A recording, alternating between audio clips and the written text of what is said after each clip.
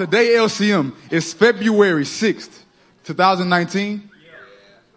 And we hopping straight into it. Jeremiah 33 says, call to me and I will answer you and tell you great and unsearchable things you do not know. Church, tonight, if you're ready, if you're hungry, the Lord is going to show you great and unsearchable things that you did not know. And it's going to change your life. Pray for us, bro. Church, you guys ready to pray? That's not the response I wanted to hear. I said, are you ready to pray? Mighty God, we're asking you tonight. Father, we said there is no one like you.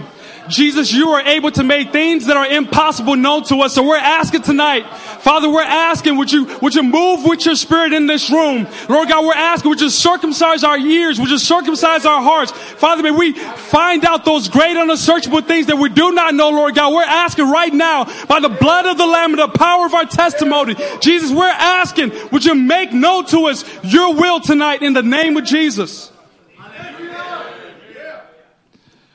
We have a good word for you guys tonight. We're so fired up. I told Linton, I was like, man, don't hold anything back. Don't hold anything back.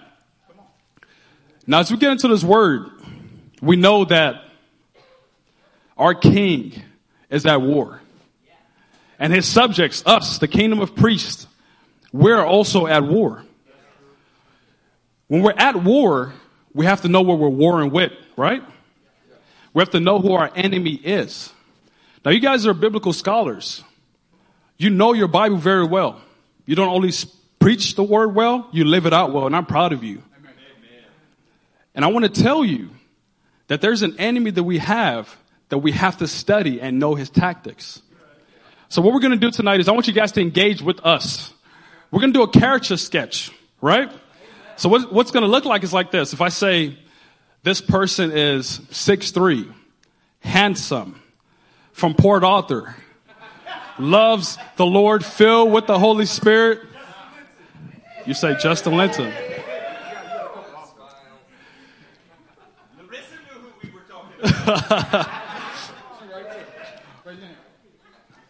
Oh. So we have a character within the Word of God that I'm going to describe to you guys, and I want you guys to engage us and tell us who it is. Hey. Do we have a deal? Yeah. And I'm going to need y'all to talk to us today. I've been sitting down all day. I've been looking at the computer. The computer been looking back at me.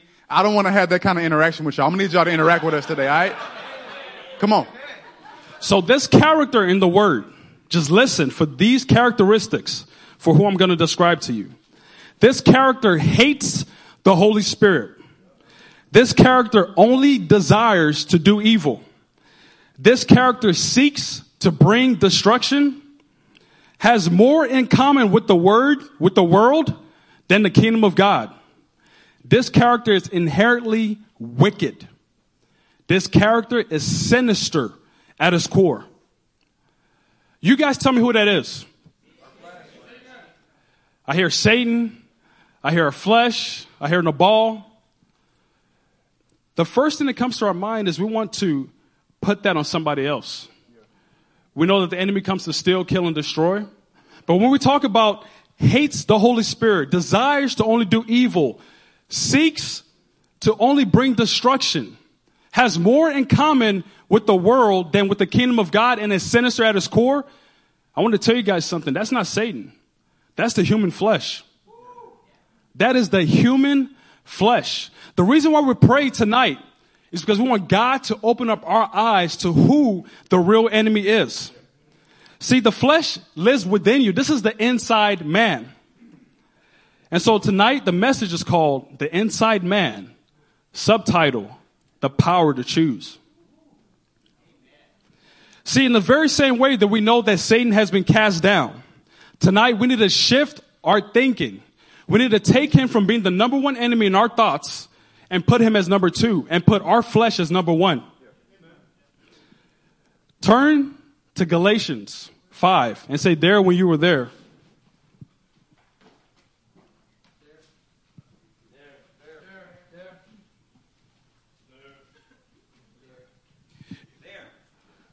When you arrive at Galatians 5, find the 16th verse. It says this: so I say, live by the Spirit, and you would not gratify the desires of the sinful nature. For the sinful nature desires what is contrary to the Spirit, and the Spirit what is contrary to the sinful nature. They are in conflict with each other, so that you do not do what you want. So Paul's writing here, and the first thing he says is, live by the Spirit. Why does he have to say live by the Spirit? Why does he have to say that? Because we don't, and also we have an alternative that we can live by. He's saying live by the Spirit so that you would not gratify the desires of your sinful nature. It goes on to talk about how they're contrary to each other, how they're in conflict with each other, that the flesh battles against the Spirit of God. When you're in conflict with something, that means you hate it. See, we're gonna dive in tonight, and we're gonna truly understand what our sinful nature is like. It hates the Spirit of God. You don't have to turn there. In James 4, verse 1, it says this: what causes fights and quarrels among you? Don't they come from your desires that battle within you? Here again, we see that Galatians and James they're tying into each other. This is an unbroken link. It is tying that the spiritual is warring against the physical, and the physical is warring against the spiritual. So what causes you to battle within yourself? What causes you to be offended? What causes you to look at a brother and say, I don't know if I would have said that? What causes you to flesh out? What causes you to not be happy? It's your sinful nature. We have to rightly identify who the real enemy is. When James is writing this, he's not writing about a new revelation. This is something that's not new. This is not something new to the Brit Hadashah. He is referencing the Tanakh. See, in the Older Testament, the New Testament is concealed. And in the Newer Testament, the Older Testament is revealed. So where's he pulling this from? Turn to the first book of the Bible in Genesis and say there when you're there.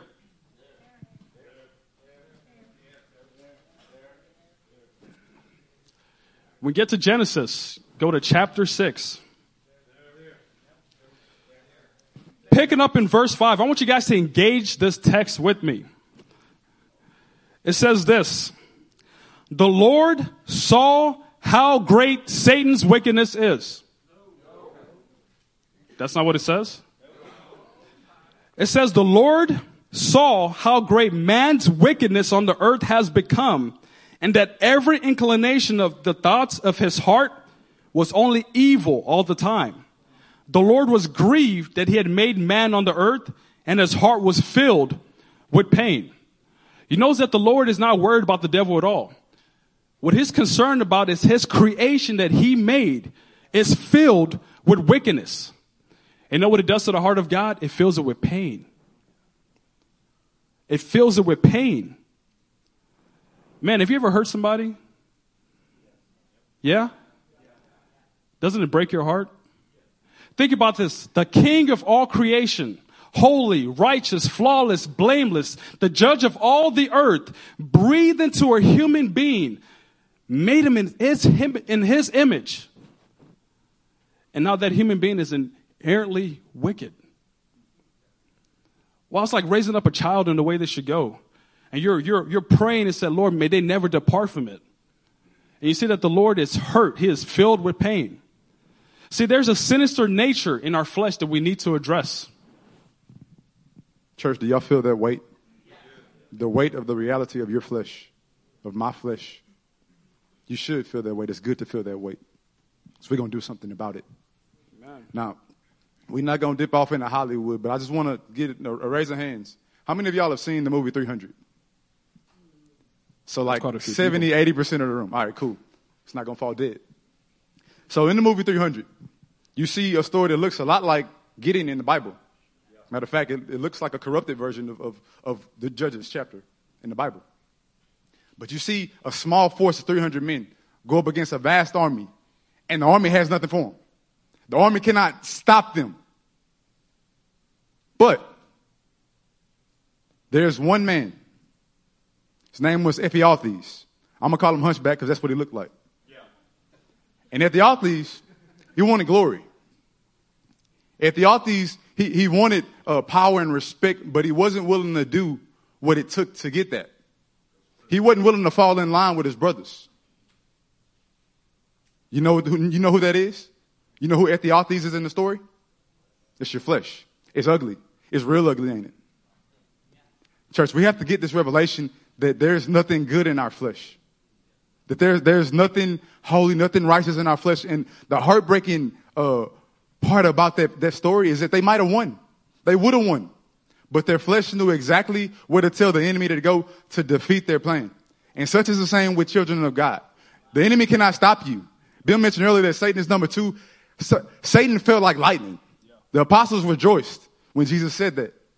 He cannot stop you. But what can stop you is if you don't get a handle on your flesh. In James chapter 1, picking up at verse 14, I'm just going to read it to you guys. It says this. In the NIV, it says, but each one is tempted when, by his own evil desires, he is dragged away and enticed. Then after that desire has been conceived, it gives birth to sin. And sin, when it's full grown, gives birth to death. There's another translation that I really like. It's the Complete Jewish Bible. It says this in verse 14. Rather, each person is being tempted whenever he is being dragged off and enticed by the bait of his own desire. You mean to tell me that your flesh would bait you into sin?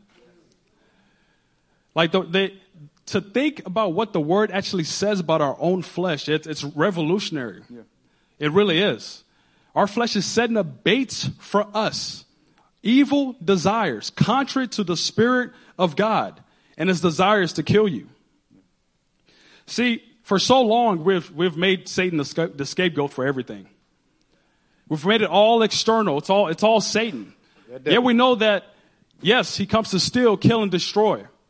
But does Satan really work alone? Think about it. Does he work alone?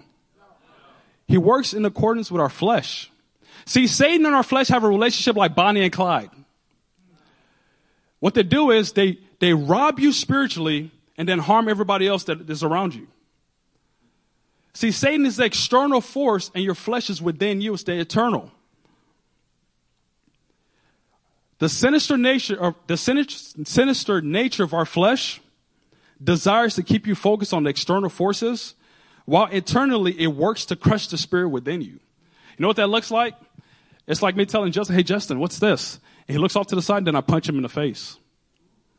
That's exactly what our flesh does. It makes us focus on the external while it seeks to crush the spirit within you. Proverbs 17, verse 22 says this. A cheerful heart is good medicine, but a crushed spirit dries up the bones. See, that cheerful heart comes from the Spirit of God. And the flesh tries to crush the spirit. Jeremiah 17, verse 9 says, the heart is deceitful above all things and beyond cure. Who can understand it? In the NLT says, the human heart is the most deceitful of all things and desperately wicked. You know when people say, man, we're just all sinners. People, they don't realize how depraved the flesh of mankind can be. And that's the reason God works into us what is good and pleasing in his sight. Man, if you don't get corrected by the Holy Spirit today, man, something is seriously wrong. Because it says in Galatians that your spirit is warring against the flesh and the flesh is warring against the spirit. And if the Spirit of God's not correcting you, then what are you living by? What are you living by? See, Satan opposes the plan of God.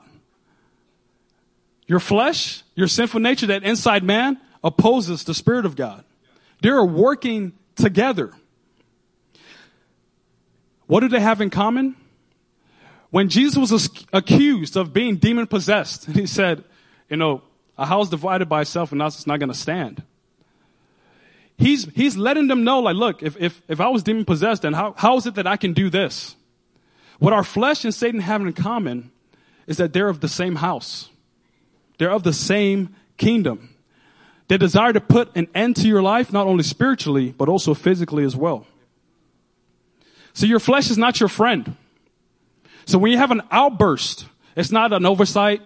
It's not because a person in traffic cut you off. It's because you have a sinful nature that needs to be put down by the word of God. See, Colossians 3 says this, put to death your earthly nature. Sexual morality, greed, idolatry says put to death. That's not nice. That's not rub it, hug it. It says put to death. Church, are you putting to death your sinful nature? Are you truly putting it to death? Are you living by the Spirit? Are you still friends with your flesh? See, for me, when the Lord was giving me this revelation in Australia, he spoke this to me through a brother. And as I'm getting this revelation about my own sinful nature, the Lord started to speak something to me. So I'm going to speak to the men in the room. Imagine right now you had the urge to go to the restroom. And when you went to the back, you saw somebody, another man, who was unidentified. You're like, hey, who are you? What are you doing here? What do you want? And he says to you, I'm going to take one of these kids with me. In that moment, what are you thinking? No, you're not, right? In that moment, you're not looking to dial 911. You're looking this man square face to face, eye to eye, and you're realizing this guy is serious.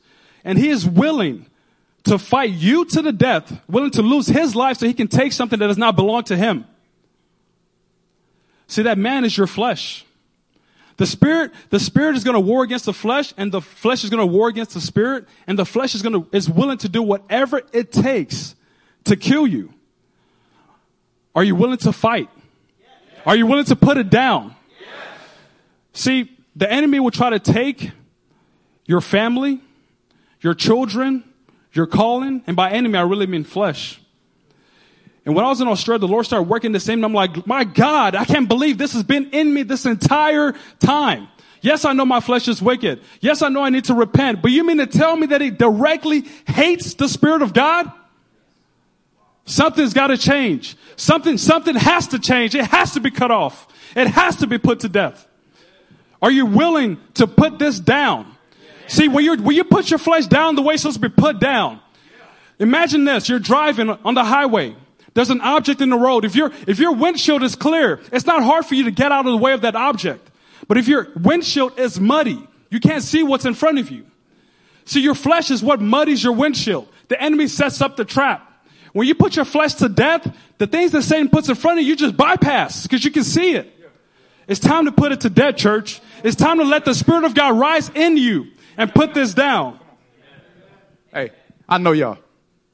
I'm looking at y'all in your eyes. I know y'all. We got some mighty men of God in here. We got some powerful women of God in here. And like my brother is saying, you're not going to let somebody walk in here and mess with your family. You're not going to let somebody walk in here, walk into your house and just run through the place. You're not going to do that. We're going to fight till we bleed. If somebody comes to my family, somebody comes to me saying they want something that's mine, that God has given me stewardship over, deal with it right there. Yeah. But that's not the issue we have. The issue is when that enemy is in you. Yeah. You buddy with it. You make excuses for it. Oh, it's just how I am. That's just how she is. Yeah, that's the enemy running amok in your life.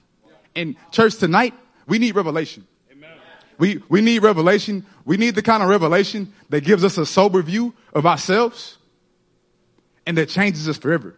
Amen. Let's get in the Word of God and see what the Word of God has said about us, because what I've come to realize in my short walk in Christianity is that I can't believe my thoughts.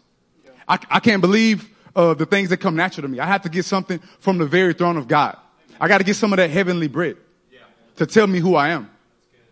But if you don't know that there's a difference between your flesh and the things that are natural to you and the things that are from the Spirit of God, you're walking towards the pit not knowing it. Turn to 1 Peter chapter 1. Say there when you're there. Church, we need this revelation. I'm not talking about a cool thought. I'm not talking about a stone that you make for 1 week and put down. I'm talking about something that gives you your identity in this world and in the world to come. Amen. It starts with this. 1 Peter 1 verse 23, it says, "For you have been born again." You have been born again, not of perishable seed, but of imperishable, through the living and enduring word of God. See, he's given us our inheritance already. He's promised it. He's already called the shot. But you have to fight in this life. You have to divide what is perishable from what is imperishable in your life right now. And I know too many people, and I've done it myself. You do something and you screw up, and then you walk around with your head down because you screwed up.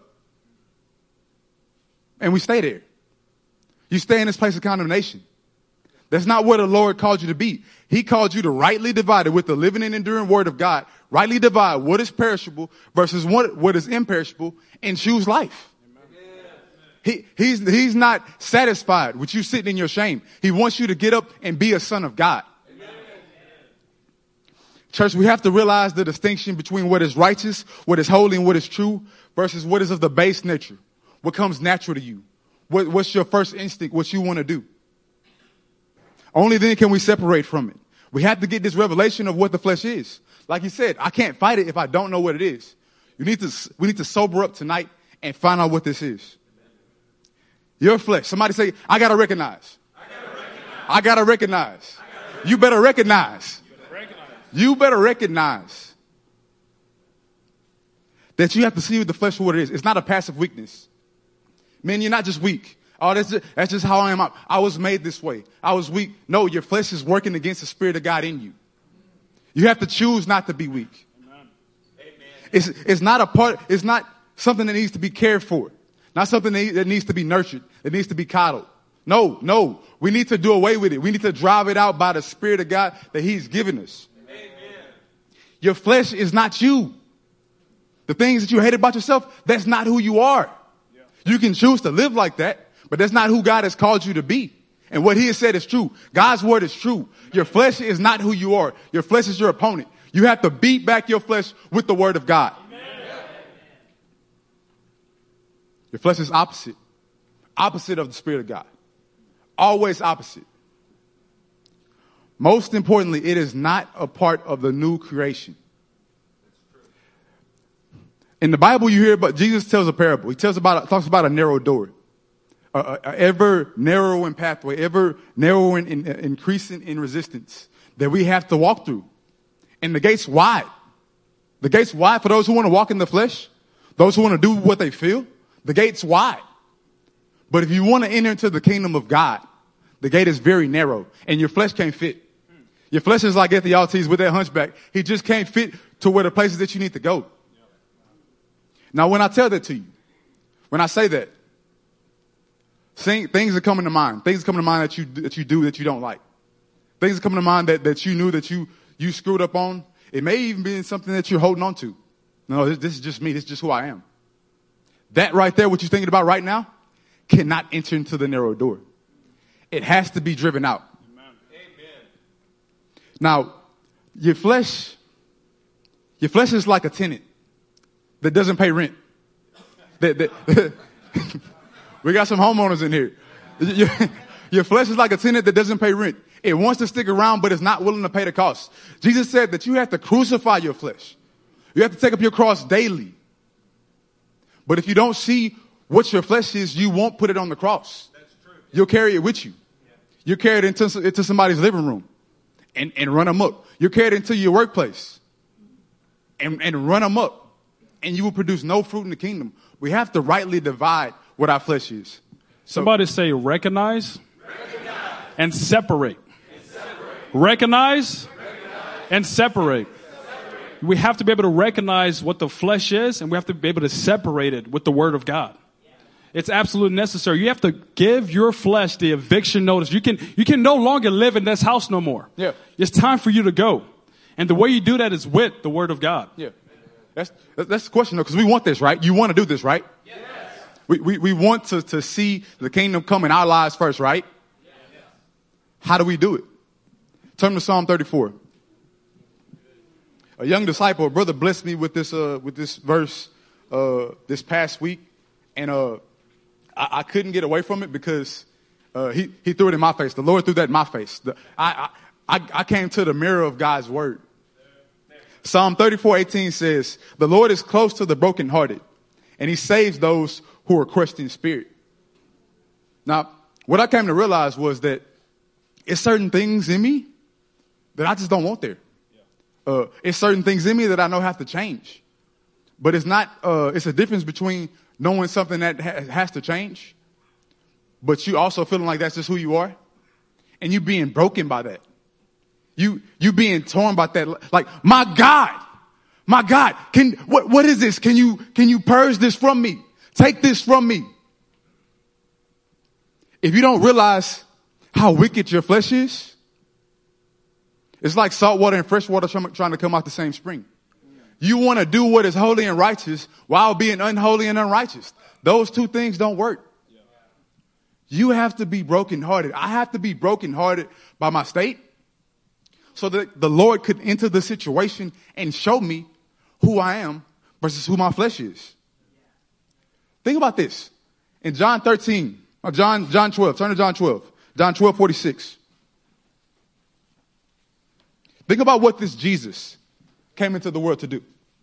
He says, I've come into the world as a light so that no one who believes in me should stay in darkness. You see, church, if you are broken by your current state, if the darkness has completely wrecked your life and shattered over you, if you are broken by that, then the Son of David is willing and able to come in and separate the things that are unholy versus the things that are holy. He will show you. He will give you revelation through his word. Jesus will not leave you the same way he found you. I heard that growing up in church, you come to him as you are.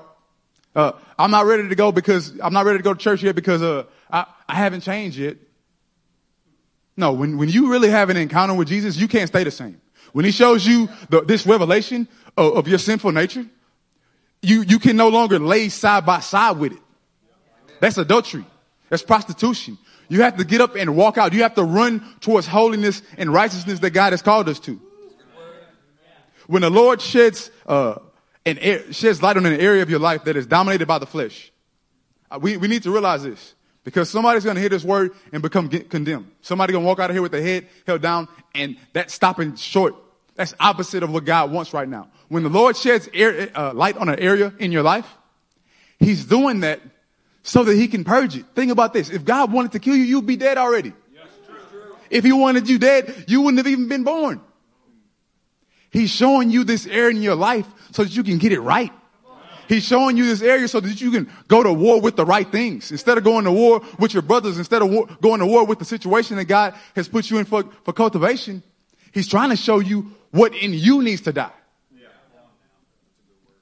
Church, turn to 2 Corinthians 6. We got to get this.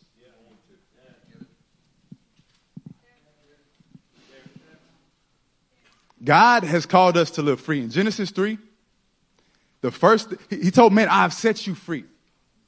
We're not to be bound to the sinful nature. We're not to be bound to the things that cause death. He has come to set us free. The Son of God has come to set us free. In 2 Corinthians 6, verse 17, it says, Therefore, come out from them and be separate, says the Lord. Touch no unclean thing, and I will receive you. This is the Lord is saying. He's inviting you. Come out. Be separate. Don't be yoked to an unbeliever. But I have an oracle in my flesh that flatters itself too much to see my own sin. I have to have a sober view of what the flesh is and what the spirit is so that I can get rid of it. He expects us to live a life free of that restriction, free of the restriction of death. You're supposed to live unchained. You're supposed to walk unchained. Your children are supposed to grow up being mighty men, mighty women of God who know the truth, who know their purpose, who aren't bound by this world.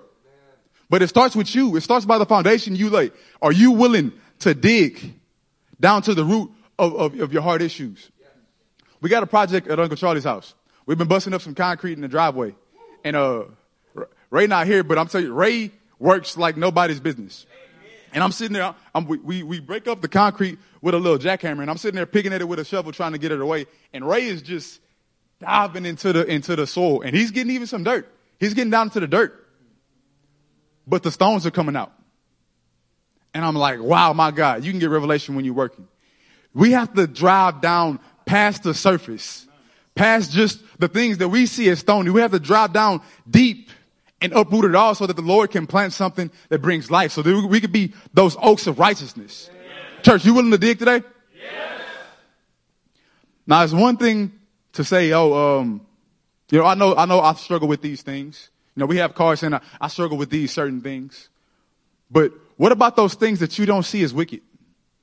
What about those things that you don't necessarily see as harmful?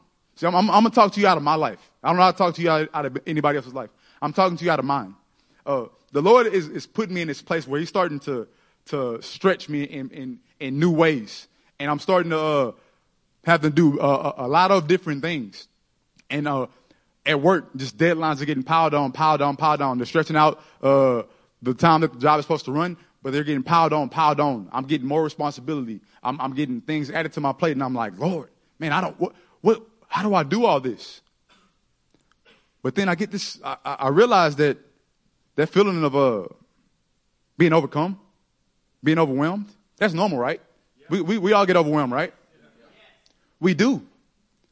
But that doesn't come from God. That's my flesh. That's my flesh telling me that I can't do something that God has ordained me to do. He placed me in this situation. He put me in this place.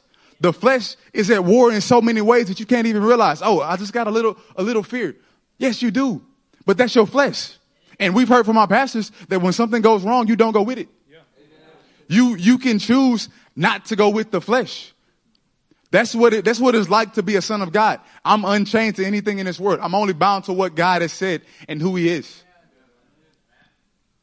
What about you? What about examples that the flesh is trying to disguise itself as your friend, is sympathizing with you in your situation?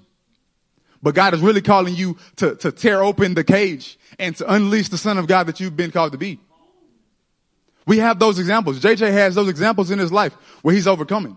David has those examples in his life where he's overcoming. Amen. But church, that's not just for one believer. That's for all of us. The Lord gave this word to all of us. I'm not making excuses for my flesh anymore. I'm not doing that.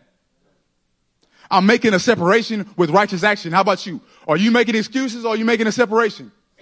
So we got to separate. I'm not complaining anymore. I'm not complaining anymore because I serve a God who is faithful, who does no wrong. And he's put me in this very place to be cultivated, to get what I need. What about you? Are you complaining with the place that God has put you in? Or are you saying, yes, God, you put me here. You put me here. My flesh is telling me other things, but you put me here. I'm going to come through it. That's what the Lord wants out of us. Amen. I'm not waiting anymore. I'm not waiting anymore. I must find out who I am in Christ. And when I find out who I am in Christ, the flesh is put down. I'm walking away from that. Church, are you walking away from your flesh today? Yes. Are you going to be separated from those things that that are working against the Spirit of God? Yes.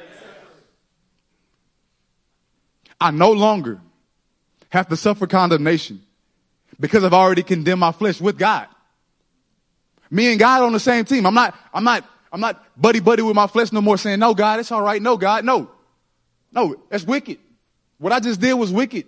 What I said was wicked, but you know what? That's not who I am. I'm a mighty victor in Christ. So I'm going to take off in that direction. Church, you have to join up with God, judging your flesh, and joining God's bombing plan. See, God has a bombing plan. Go look that up on the sermon series. God has a bombing plan. Through the resurrection power, the warfare that God has ordained for us to be in with our flesh. He has a bombing plan for your flesh and for the enemy. But you have to get with God. Exodus 12. It said there when you were there.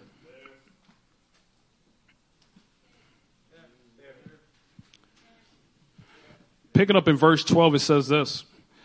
On that same night, I will pass through Egypt and strike down every firstborn, both men and animals, and I will bring judgment on all the gods of Egypt. I am the Lord. The blood will be a sign for you on the houses where you are. And when I see the blood, I will pass over you. No destructive plague will touch you when I strike Egypt. Now, reading this, we know that the Lord is speaking to the nation of Israel. The great deliverer of Israel has given them his bombing plan. But what is required of his people? See, God has given them his word. But what is actually required of the nation of Israel? They have to choose. Could you imagine sitting there trying to capture this story? Could you imagine in the first century you're reading this and you're part of Israel and you're hearing Moses speak to you and say, this is what the Lord God Almighty requires, that you paint the doorposts of your house with blood and he will pass over you. Could you imagine listening to that and say, well, I think I'll be all right. These people are all right. Could you imagine that? See, they had they had the ability to choose. They had the power to choose. So when your flesh is warring against the spirit and your spirit is warring against the flesh, you have the ability to choose righteousness. You have the ability to allow yourself to recognize what's going on and to separate yourself from Egypt, to separate yourself from your flesh. But it's through the blood.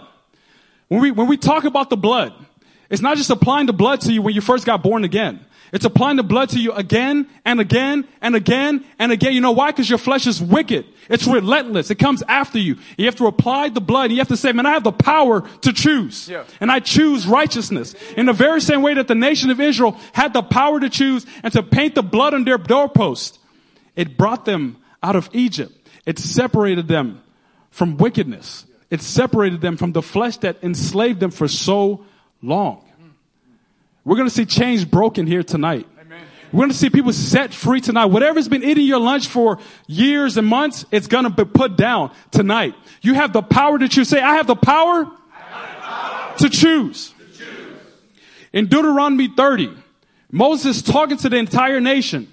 And he says, I set before you life and death. Life and death. You know what he says? Choose life. That's like taking an exam, the SATs, and then the professor comes in and gives you all the answers on the board. And you'd rather struggle with taking the test. He said, I set before you life and death, and I'm telling you to choose life. How often do we find ourselves recognizing what the Word of God says, but we still choose death? It's time to choose life, church. It's time to choose life. The Word of God is true, and you have the power to choose. See, in the very same way that Moses said it before them, said, this is not too difficult for you. I'm making it plain to you exactly what you need to do. You have to choose life. The flesh counts for nothing. The Spirit gives life. Church, what are you going to choose tonight? Life. What are you going to choose tonight? Life. And what is going to be evident of your life that you've chosen life? Your deeds, your fruit. You warring against the flesh and treating it like the scumbag that it is. And picking up righteous deeds and glorify your King's name. Church, look at this. We got to get this down in our hearts. Look at what this God has done. The same God whose spirit hovered over the chaos waters. That same God who hovered over the chaos waters and started to create and form life. Form the things that you see as beautiful. Form the people that you love. That same God came down in the first century to enter your darkness. To separate those things in your life that brought death. That same God, he brought a sword. He didn't give us just any sword. He brought us an extraordinary sword. Right, Pastor? Church, we have to take this sword that is the Word of God and apply it to ourselves. We have to desire to divide what is unholy and what is earthly so that we can enter into life. Because when Jesus came, he came for life. He came to bring us life. But our flesh warred against Jesus. And he died for that flesh so that we can have life. Are you going to choose life, church?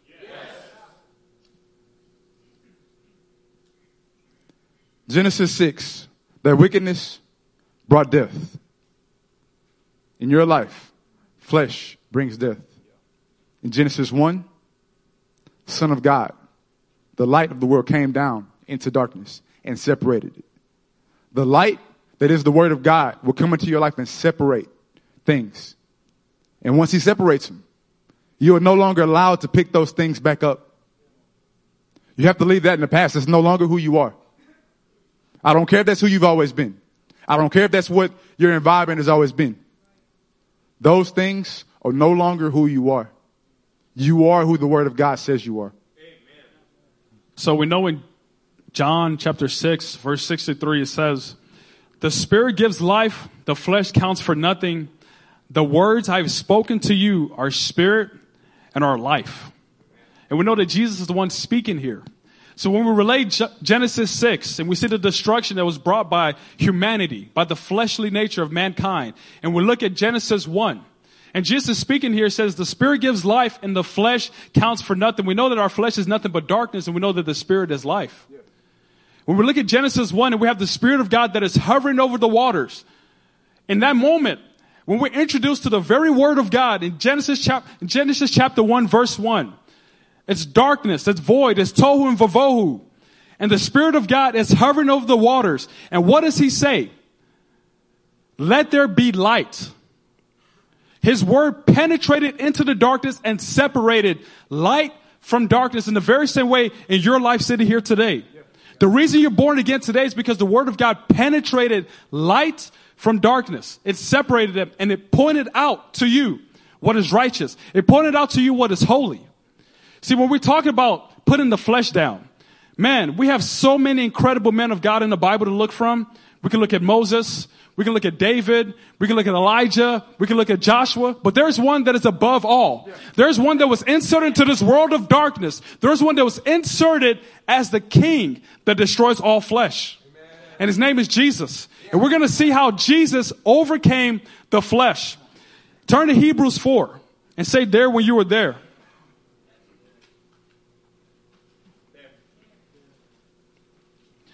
Pick it up in verse 15. It says this. For we do not have a high priest who is unable to sympathize with our weaknesses, but we have one who has been tempted in every way. Say every way.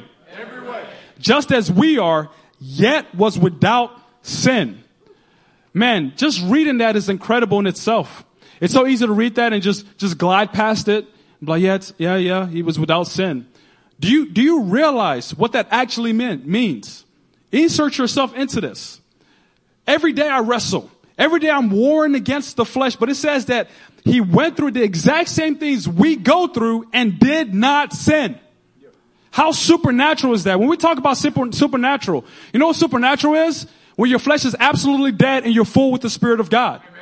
That's supernatural in itself. And so looking at Jesus, we're going to look at practical examples of how he put down the flesh. Y'all ready? Hey, we're gonna need to interact with this scripture. You didn't read it before, you didn't heard it, you got audio Bible, I know. You need to put yourself in this scripture. See what Jesus did. And now see what you must do. See what you must do. Not what you need to do. I got a lot of things I need to do. What must you do? In Matthew 14, John the Baptist has been beheaded. This was Jesus' cousin. The man that Jesus needed it for righteousness' sake. He's beheaded. And it says that Jesus is withdrawn to a solitary place. He's experienced loss. He's hurt. But what does he do when he's hurt? He yields to the Spirit of God and he comes across people who are like sheep without a shepherd, and he has compassion on them. He yielded to the Father's desires for the people and was filled with compassion for others. Such is the same with us, church. When you hurt, when you feel lost and your flesh is telling you that it's okay to seclude, it's okay to go and be alone. But the Lord is calling you to pour out because you know why? He's going to give you what you need. He's faithful. In the midst of the situation, the circumstance that he knows that you're in, he's going to give you what you need when you yield to him. When you put down the flesh and you yield to the Spirit of God. What must you do when you feel lost? You got to get filled with the Lord's heart. You got to get filled with his intentions, with his desires. In Luke 4, we know that in Luke chapter 4, Jesus was led into the wilderness to be tempted 40 days and 40 nights. But in reality, we know that Jesus went into the desert to break his flesh. See, when he was tempted by the devil for 40 days and 40 nights, he chose to eat of the heavenly manna, which is the Word of God. What Jesus did was supernatural. I get hungry all the time. Sometimes I'm in service thinking about Burger King, and that's not right. But you have Jesus being tempted for 40 days and 40 nights, day after day after day after day. And to Satan, I'm just gonna break him. You know, I've done this in the past before. This is normal. He's nothing. And he has no idea that he is the Son of the Most High God, incarnate, walking in the flesh. And he's saying, man, I'm going to beat you at your own game.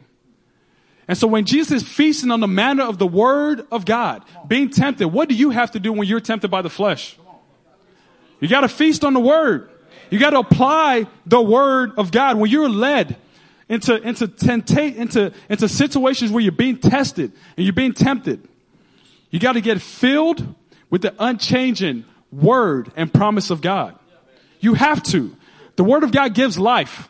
It will lead you. It will light up it's a lamp unto your feet and the light unto your path. See, outside of the Word of God is destruction. Outside of the Word of God is nothing good for you. We have to feast on the manner of the Word of God like Jesus did. See, if we say that He is our King, then as His subjects, as His kingdom of priests, we have to follow in His footsteps. When He's being tempted by the devil, He's not reciting nursery rhymes. He's reciting the Word of God. See, when the devil says, hey, if you're the Son of God, you need to turn the stone into bread, He says, no, man. Man does not live by bread alone, but by every word that proceeds out of the mouth of God. If the perfect Son of God had to use the Word of God, saints, we have to use the Word of God. The Word of God is everything. The Word of God is everything. Say that with me. The Word of God, it's everything. Come on, church. What are you full of tonight? What are you full of tonight? Are you full of what the world has been saying about you? Are you full of your own desires? Or are you full of this Word? Are you full of these promises of God? Church, I need to be filled with these promises of God. I need that Spirit of God. We can have that tonight. And not just tonight. You can have that every day you choose to go to work on your flesh.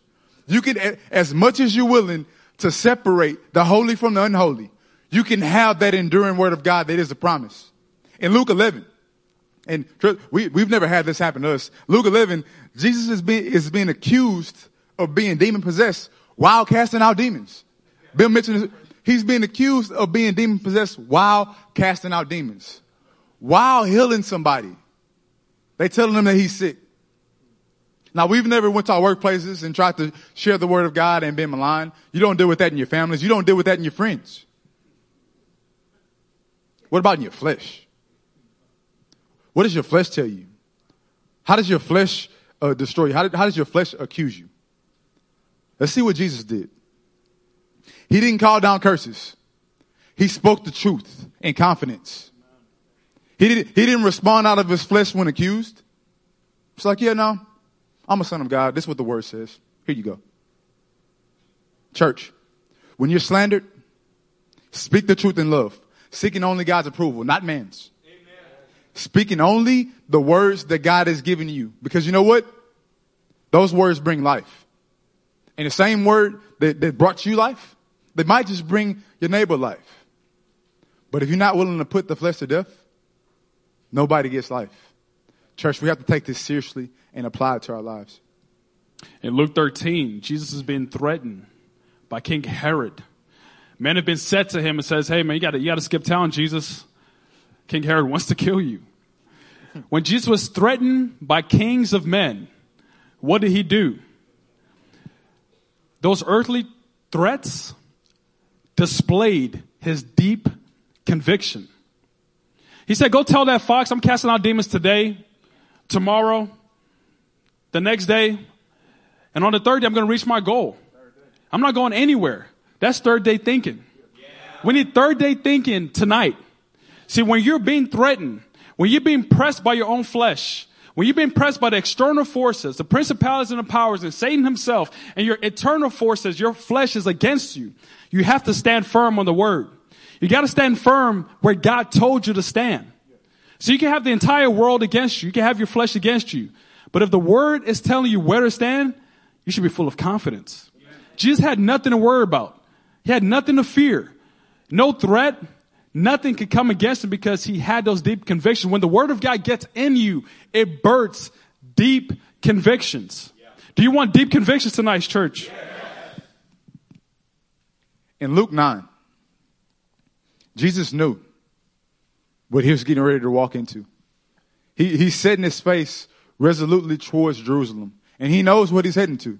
He knows what obedience costs. But what does he do? Facing death, he has unwavering trust in his God. Just like Abraham, who gave up the promised son, but believed that God could bring him back from the dead. Jesus said, Lord, I know this is going to cost me. I know it's going to cost me everything. But I trust you. You're good. You're true. I'm going to do what you said. When facing persecution, when facing loss, when facing sacrifice, we have to choose not to flinch in the face of that sacrifice. We have to choose that God is worthy, that his word is true, and he knows he's faithful. He's going to deliver you out of what you need. But we have to choose, church. And if you don't get anything from what we're saying, you've heard a lot up to this point. If you don't get anything, you need to understand that you have the power to choose. When he gives you his peace, he doesn't take it back like the world. And he is peace himself. Nobody can take what God has for you. And nobody can make you do something that you shouldn't be doing. You get to choose. No external forces can drive you into the pit. You get to choose to go on the right path. In Luke 22 is our last example. We get to see the king pressed beyond anything I could possibly imagine. From verses 41 through 42, we see his humanity displayed. When Jesus is feeling the weight of the world, the sin of the world on his shoulders, we're seeing him choosing what is right. We're seeing him choosing the Father's will.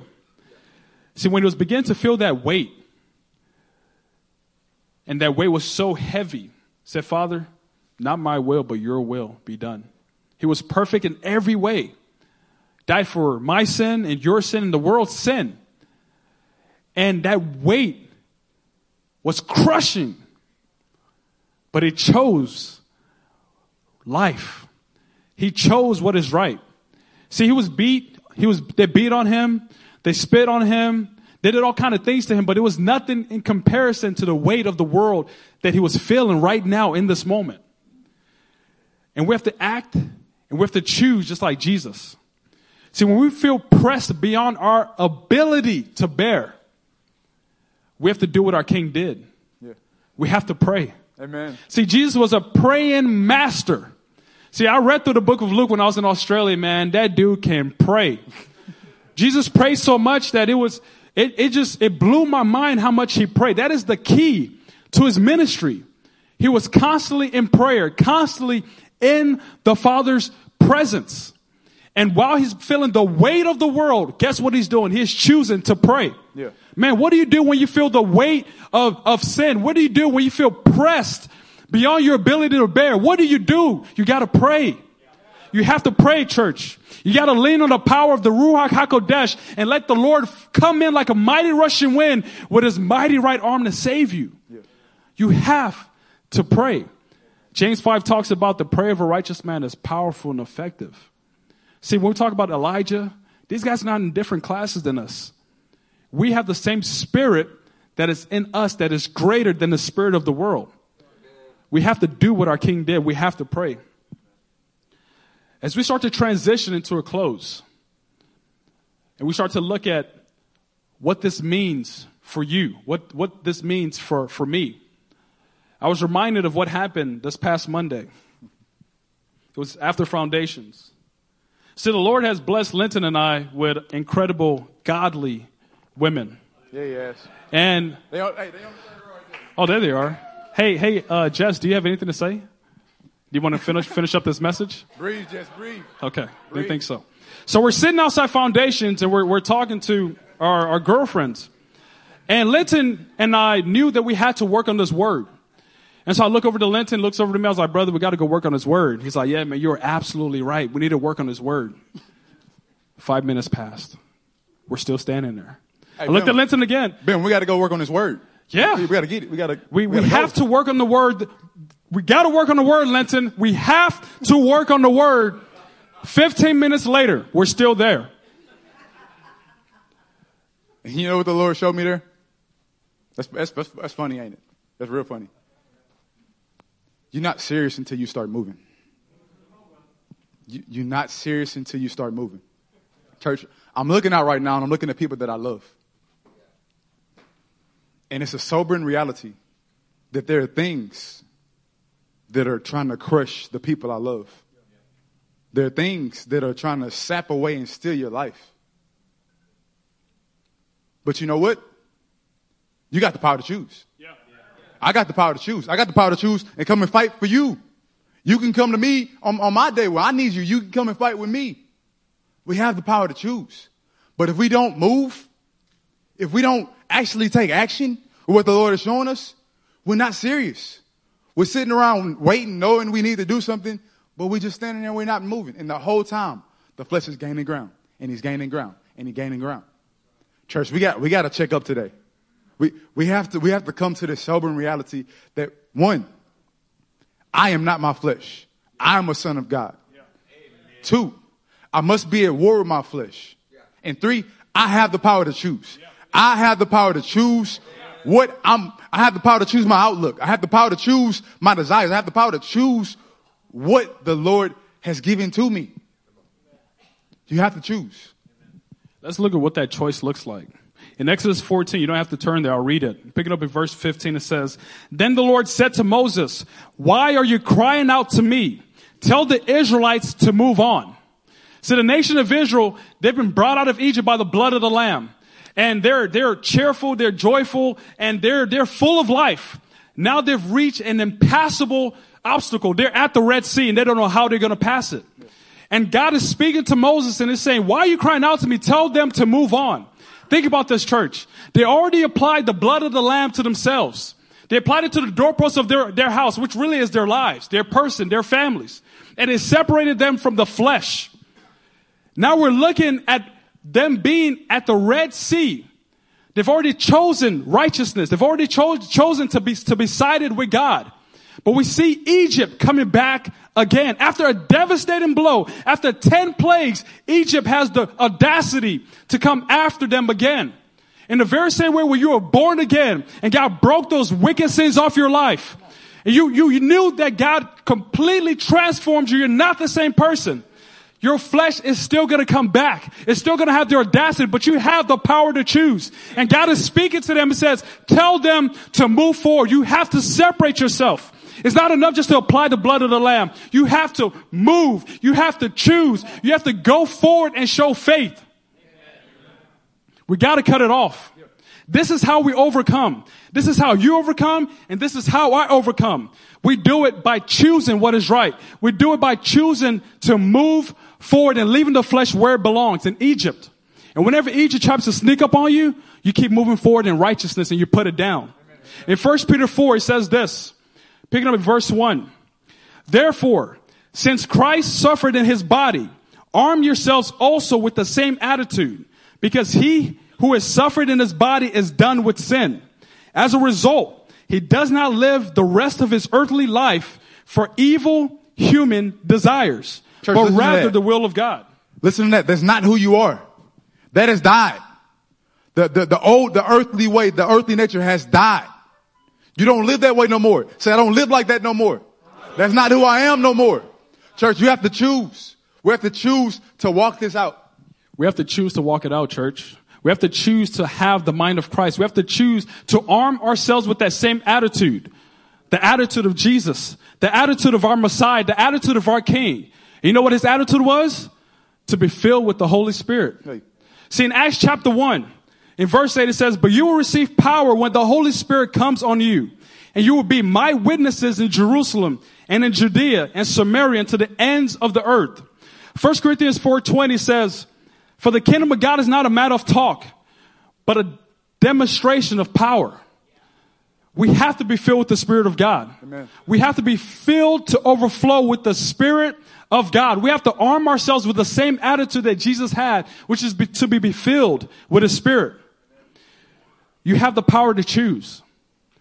You have the power to choose. Say that with me. I have the power. I have the power. I have the power. I have the power. I have the power to choose.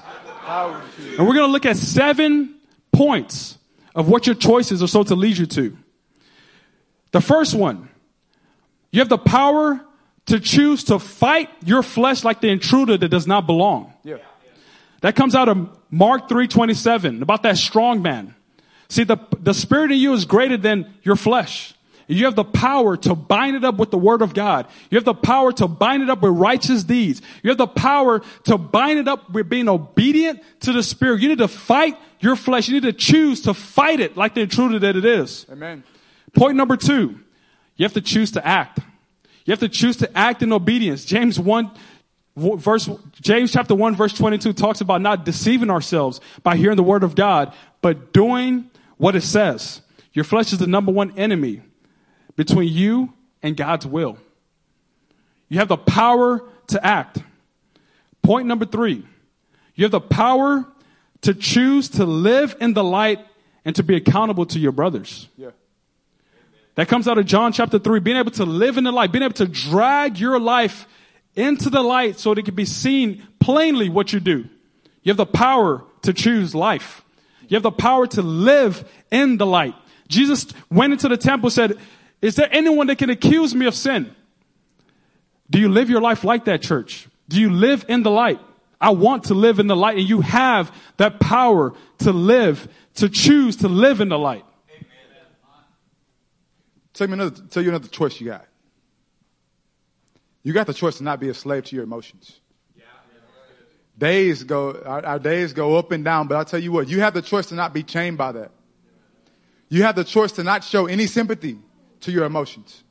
In Deuteronomy 33, when the Levites, they went throughout the camp, and they had no regard for their brother. They had no regard for their neighbor who was running amok, walking in the flesh, living in the flesh. They put it down with the word. You have the choice. You get to choose to be unyielding for righteousness' sake.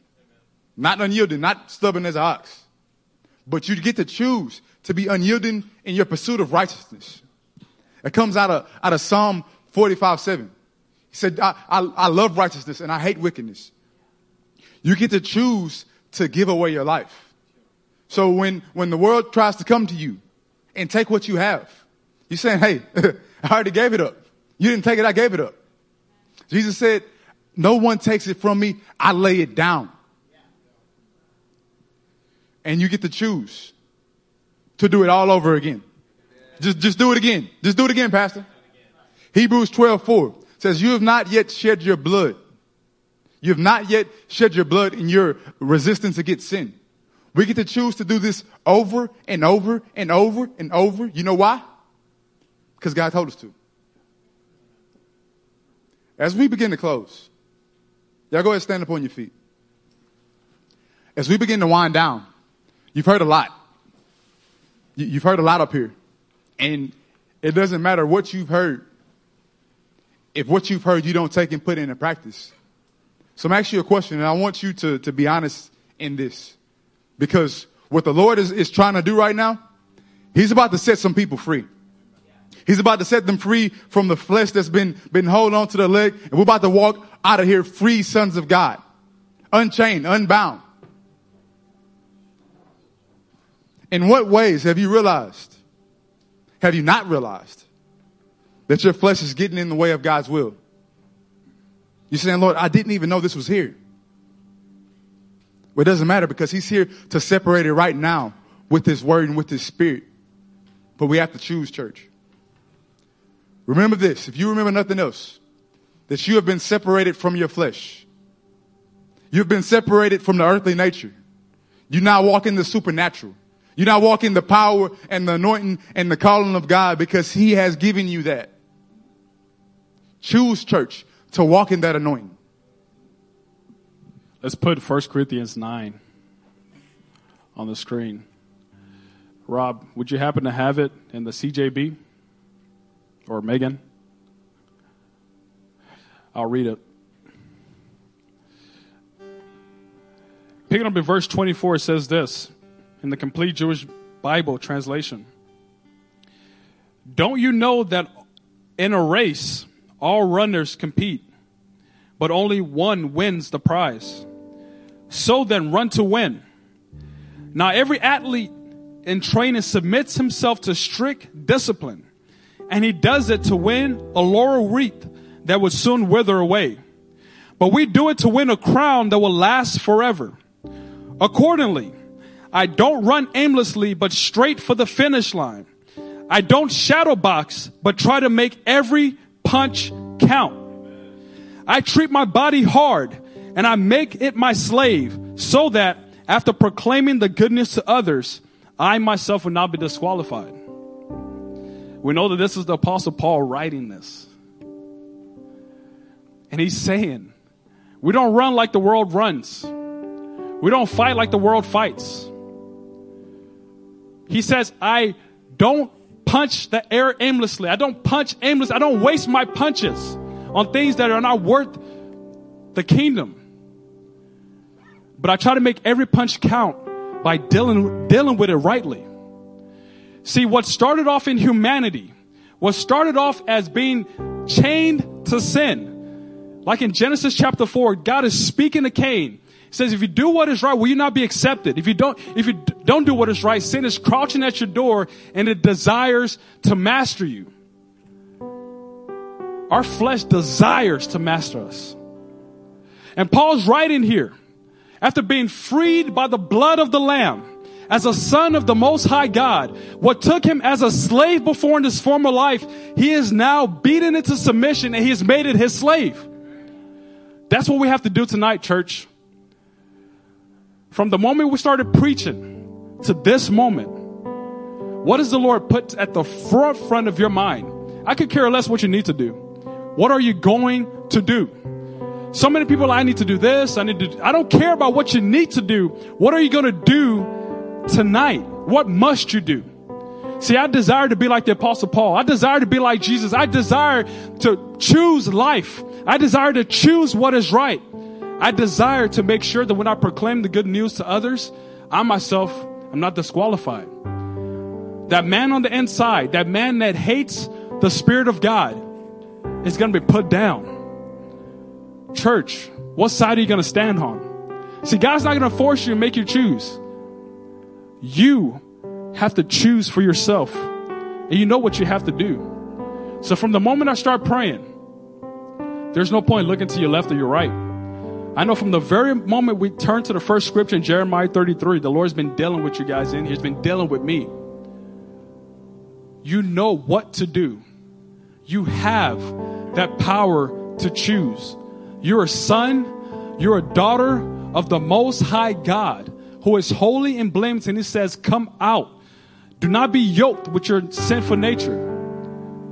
Come out of Egypt and watch me display my power in you. Are you going to choose rightly tonight, church? Yes. Father, we thank you. Jesus, we thank you for this word. Lord, we're asking that would you sift our hearts now. God, we're asking, would you move through your very Ruach, your very Spirit in our midst? Jesus, we say no longer do we want to identify with our sinful nature. No longer do we want to identify with that inside man working against us, working against your plan, opposing your Spirit. Father, we say we choose life. We choose your word. We choose to be in right standing with you, Lord God. Father, would you brood over your saints now? Father, would you move in this place? Would you move, Holy Spirit? Father, would you bring life? Would you break chains, Lord God? Would you break chains tonight? Father, would you let chains be left at the altar? Would you let sons and daughters of God stand and be who you've called them to be? Father, we ask that the perishable be destroyed and what is imperishable remain in the name of Jesus.